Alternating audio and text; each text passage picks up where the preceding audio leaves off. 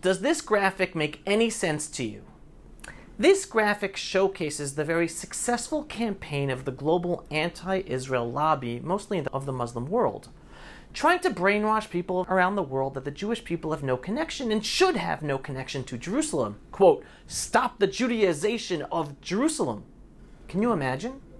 And people seriously get brainwashed with these lies against us. Just to remind everyone of the facts, Jerusalem has been Jewish since Abraham tried to sacrifice Isaac on the Temple Mount, aka Mount Moriah, over 4,000 years ago. And then King David made Jerusalem the capital of the first Jewish kingdom more than 3,000 years ago, which was more than 1,000 years before Muhammad was even born to introduce Islam to the world. The irony is that the Muslims use the picture of the golden dome of the rock on the Temple Mount to somehow prove that Jerusalem does not belong to the Jews. But the rock that is protected by that golden dome is the rock where Abraham was about to sacrifice Isaac back in the Bible. Yet, this irony is ignored by too many people. It is literally impossible to Judaize Jerusalem, since Jerusalem has, is, and will always be Jewish. That is why we are the only people to face Jerusalem when we pray 3 times a day, regardless of where we are standing in the world. Jerusalem is the heart of the Jewish people since forever. God wanted Jerusalem and the Temple Mount to be a place where all people and all religions come to worship God and acknowledge that there is one God in the world. But nobody can take away the fact that Jerusalem has been the one and only heart of the Jewish people and the Jewish people alone, as opposed to all others. Jerusalem is Jewish. Now, let's see how other people are reacting to this graphic.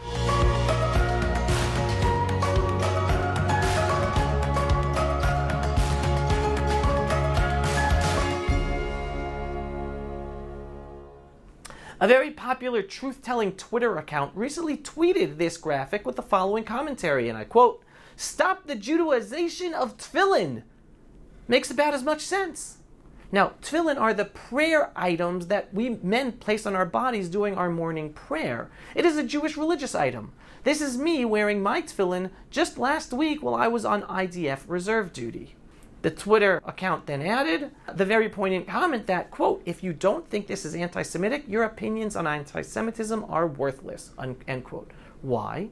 Because the essence of Jew hatred is trying to erase our Jewish identity.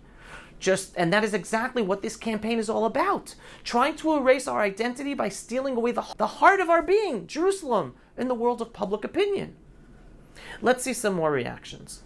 This guy tweets, quote, "Stop the Islamization of Mecca. Stop the Islamization of Istanbul. Free Constantinople," end quote. Now this is actually very interesting, because anyone who knows history knows that before Muhammad invented Islam, Mecca, Istanbul, and all the other cities and capitals in today's Arab Muslim Middle East were inhabited by other peoples and cultures, including many Christian sects. Yet, the Muslims defeated them with the sword and conquered those lands, cities, and holy places.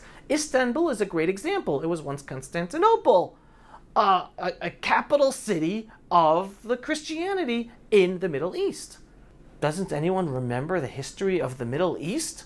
The Middle East used to be a center of Christianity of the world, but then the Muslim world conquered the Middle East, defeating the other peoples and religions and taking over their holy sites. There are so many holy sites, and especially churches, that have been converted into mosques over the years throughout the Middle East. And Istanbul, what once used to be Constantinople, is a very big example of that. Just check out this Wikipedia page once again for an example of a number of churches that are today mosques in Istanbul or Turkey. So those are the facts about the Muslim conquering and Islamizing the Middle East. Oh, the irony. So the hypocrisy of some Muslims lying to the world that the Jewish people are somehow making Jewish Jerusalem Jewish, while ignoring the history of Islam in the Middle East that has Islamicized holy sites of other religions and other peoples, screams to high heavens. Let's check some facts. The Stop the Judaization of Jerusalem campaign is trying to convince the world that the Jewish state of Israel is getting rid of Arab Muslims from Jerusalem. So let's check the demographic numbers. Here's a Wikipedia page, not really known for being pro-Israel or pro-Jewish, with the demographic history of Israel. So let's take a look. In the year 1944, before Israel became a state in 1948, we see that the Jewish population of Jerusalem was 97,000, while the Muslim population was 30,600. Now let's jump to the year 1967. In 1967, the Jewish population was 195,700, while the Muslim population was 54,963. Both numbers are growing.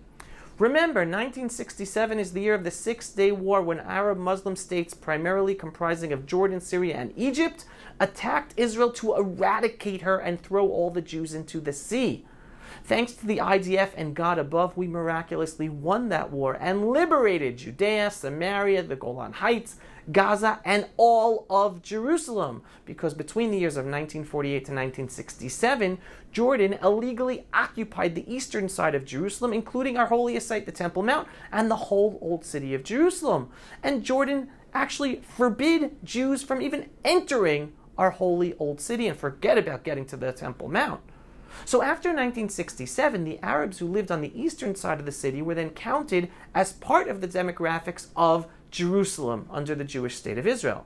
So now let's look at the demographic numbers after the year 1967, and we'll just start with 1987, when the Jewish population was 340,000, while the Muslim population was 121,000.